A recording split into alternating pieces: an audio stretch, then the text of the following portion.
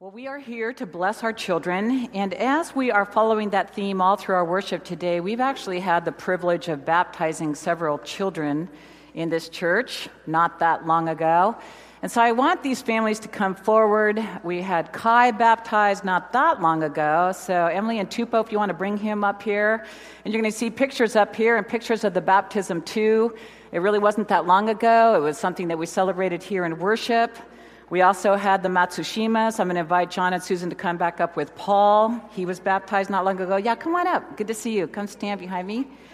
And we have, Evelyn was baptized. We don't have a picture, but if Katie and Daniel want to come up with Evelyn, I don't know if she's around or they're around.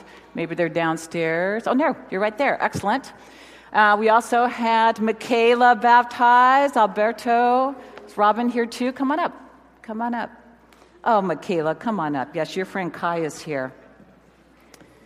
And as you look at these children that we baptized not long ago, and we asked them some questions, and we answered some questions too, when I meet with these families and we talk about the significance of baptism, they are so full of great longings for their children. We want the best for our children, right? And what do you think are some of the things that come up when we think about what we want for our children? Shout them out. What do you want for your children? A good education. You want the best education possible. What else do we want for our children? Happiness. What? Safety. What? Love. Is that what you said? Yeah. What was that, Cliff? Confidence. For them to grow up in who they are. So we actually are grateful that these families standing before you, and so many of you who are here today, you have this inkling that the best for our children comes from God. That the best we can possibly give to our children, little Evelyn, comes from God. And so they come and they have their children baptized, and there is this sense that they can't do it by themselves, right? That it takes a whole community. So we answered a question. Do you remember the question? Paul talked about it earlier. I think it's good for us to have this question in front of us now, after the baptism, down the road with these children in front of us again, and to remember what we said yes to. Because quite frankly, when I'm walking these children down the aisle, after you've baptized them, you are gaga. You are smitten in love with this child. You just answered this question, but you don't really think about the question. You're more thinking, that is the cutest little child I've ever seen. I just want to hug him. I just want to hug her. But you actually made a commitment, and this is the question you answered. Our Lord Jesus Christ instructed us to teach those who are baptized. Do you, the people of the church, promise to tell this child the good news of the gospel? To help him or her know all that Christ commands, and by your fellowship to strengthen his or her family ties with the household of God. How have you answered that question? We do. Yes, enthusiastically, because these children are so cute, and because we love them. But today we're going to be taught just a little bit more about how do we do this? How do we connect our children with the best? With the best that God has for us. So parents, thank you for bringing your children for baptism. Thank you for bringing them to worship today. And Michaela, you can actually go back to your chair, or you can stay up in here and dance. I think she'd probably rather stay up here and dance. So we are starting school, and one of the most, if not the most important schooling we need, all of us, is from this book. So I invite you to take out a Bible and turn to the 5th book in. This is the Pentateuch. Moses is basically the one who is given credit for these first 5 books of the Old Testament. Deuteronomy chapter 6, verses 1 through 9. Moses is one of the best teachers ever. Talk about a good education, the best education that Israel ever got, the people of God. One of the best teachers ever was Moses. So in chapter 5 in Deuteronomy, he gives them the 10 Commandments. Have you heard of the 10 Commandments? Yes. So Moses, actually God gives the 10 Commandments. But then after that, the 10 Commandments, Moses is all done with his teaching. They've been in the wilderness for 40 years. That's a long time to be learning. But they had to be in the wilderness to learn something important. What were they learning? Blessing comes from God, not from what we do or the way we think God should work. Blessing comes from God. So all the people are getting ready to go over to the promised land. Moses has one last shot. He's going to tell them the most important thing they need to hear. The things coming out of God's mouth, the commands, decrees, ordinances, statutes. Stay close to that because blessing comes from God. Let's pray. God, we want to hear you teach us now from Moses and from these writings that are attributed to him and his great teaching for your people. Help us, oh God, to hear what you have to say to us. In Jesus' name, amen. As I read, every now and then we're going to come to 2 words, and those words are so that. And when we hit those words, I want you to say, listen carefully, because this is the purpose of what Moses is trying to say. I exercise so that I will lose weight and be healthy. So that, as soon as you hear that, say, listen carefully. All right, here we go. Now this is the commandment, the statutes, the ordinances, that the Lord your God charged me to teach you to observe in the land that you're about to cross into and occupy, so that you and your children and your children's children may fear the Lord your God all the days of your life and keep all his decrees and his commandments that I am commanding you, so that your days may be long.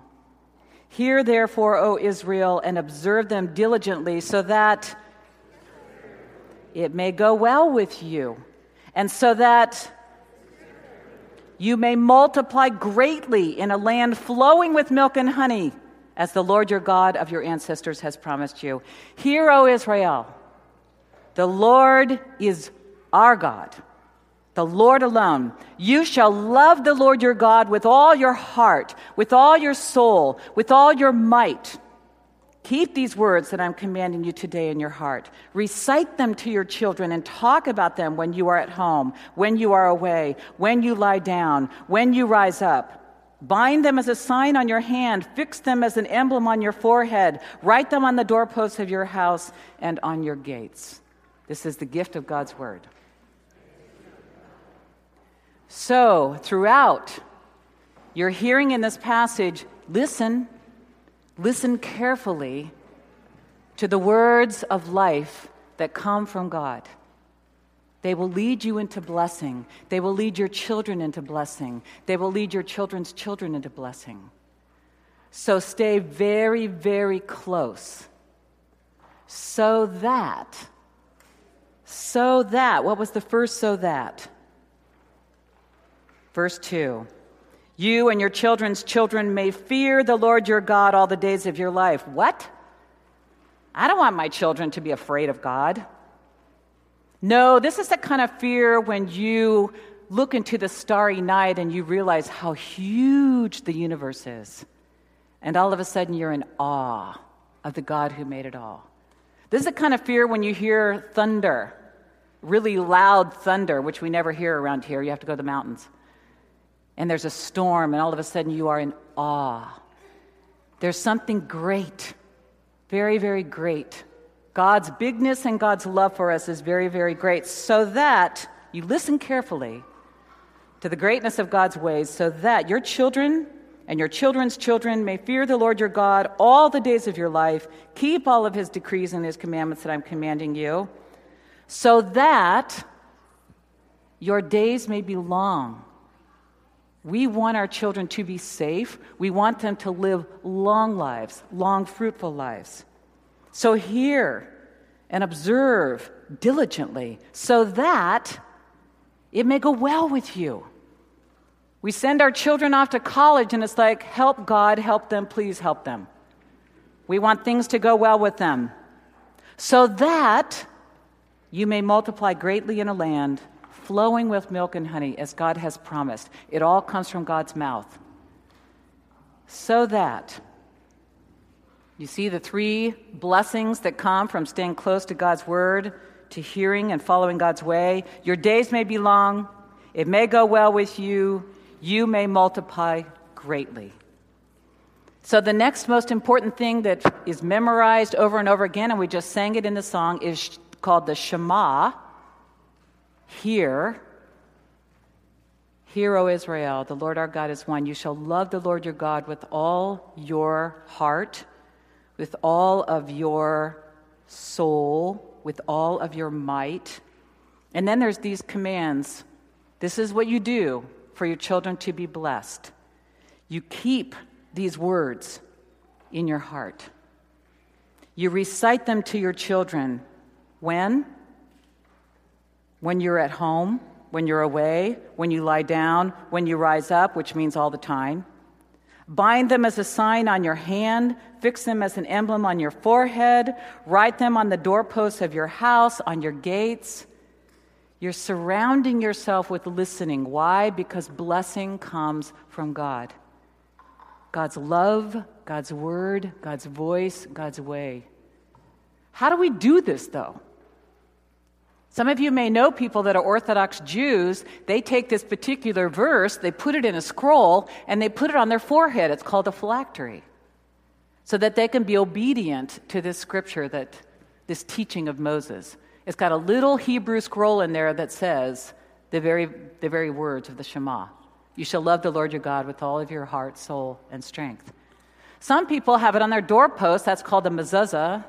That little thing right there has a scroll in there. This is for the Jews that still do this, Orthodox Jews. And so if you show the next picture, it's right there to the right of the door, so that it will be in their doorposts, so that everywhere they go. But is that what we want? A lot of us have Bibles in our homes. But if we don't actually hear these words, and we don't really have a relationship with the living God, and hear God speaking, guiding, there is this sense that God has a claim on our lives, not a legal claim, but a claim of love. There is a way that these words actually are our constant companion, so that they guide our conduct. They shape our behavior every day of our lives. So they went into the promised land. How did they do? Not so good. They forgot God. They did not keep, they did not hear, they did not listen, they did not follow. Isn't that the reason Jesus came and called disciples and said what? Follow me. I want to heal your forgetfulness. I want to heal this gap between you and God and blessing for you and your children. I love you. I don't want anything to come between us. So follow me and listen to my words, and they will be healing for you.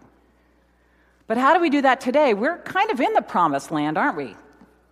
I mean, come on. We pay a lot of money to live here. We have great schools. We have great teachers. We have great opportunities. We have great health care. We have great beauty. We have great weather.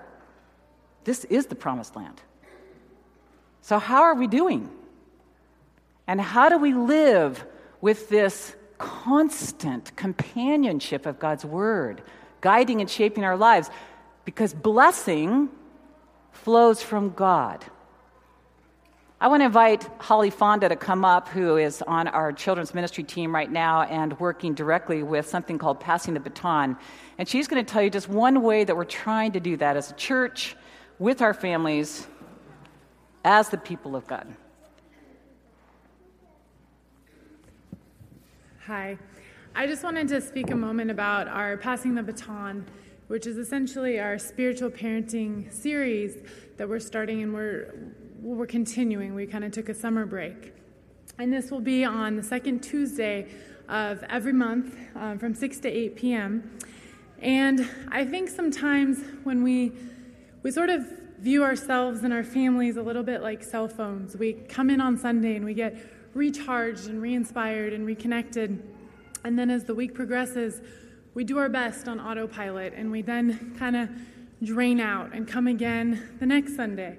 And passing the baton has just been a huge blessing for our family. Our boys really look forward to it. It's been a great way to be connected and sort of come off autopilot midweek, and I think be a little bit more conscientious about the way we're parenting, the decisions that we're making. And I think, the Bible calls us to love the Lord your God with all of your heart, with all of your soul, with all of your strength, and to impress this upon your children, to talk about this day and night, to talk about this when you're sitting, when you're standing. Essentially, there's no task too grand or too trivial to be talking about God's love with our children. And this sort of segues really nicely into this sticky faith movement that we're working on, both in passing the baton and in general. We have these three concepts of, moving away from this sort of behavior-based gospel to a grace-based gospel, this come as you are, and let's help each other, help our children find their identity in Christ. And, number two, integrating our children more into the church process, which I think, Kristen's already been doing a wonderful job of this, and we're sort of starting to see that come to fruition. And then number three, this idea that, we're not cell phones. We're meant to be connected constantly, and we all fall short of this. And so I think it's just this idea that you have a place where you can come once a month is very realistic amidst our busy lives, and it's an opportunity to be real with one another. From about 6 to 6:45, you bring your own food and families connect all together. And then from 6:45 to 8, the kids break away and they're safe and they have fun together. And the parents connect and talk, and we kind of delve a little bit deeper into our series. And I think it brings the church to life a little bit. We come to get connected on Sundays, but you really need more than that to start to get to know other people. And we just moved to San Carlos about 1.5 years ago, so it's been a huge blessing for our family and a great way to get connected. So please come join us. Anyone's welcome. Even if you can't come every month, that's fine.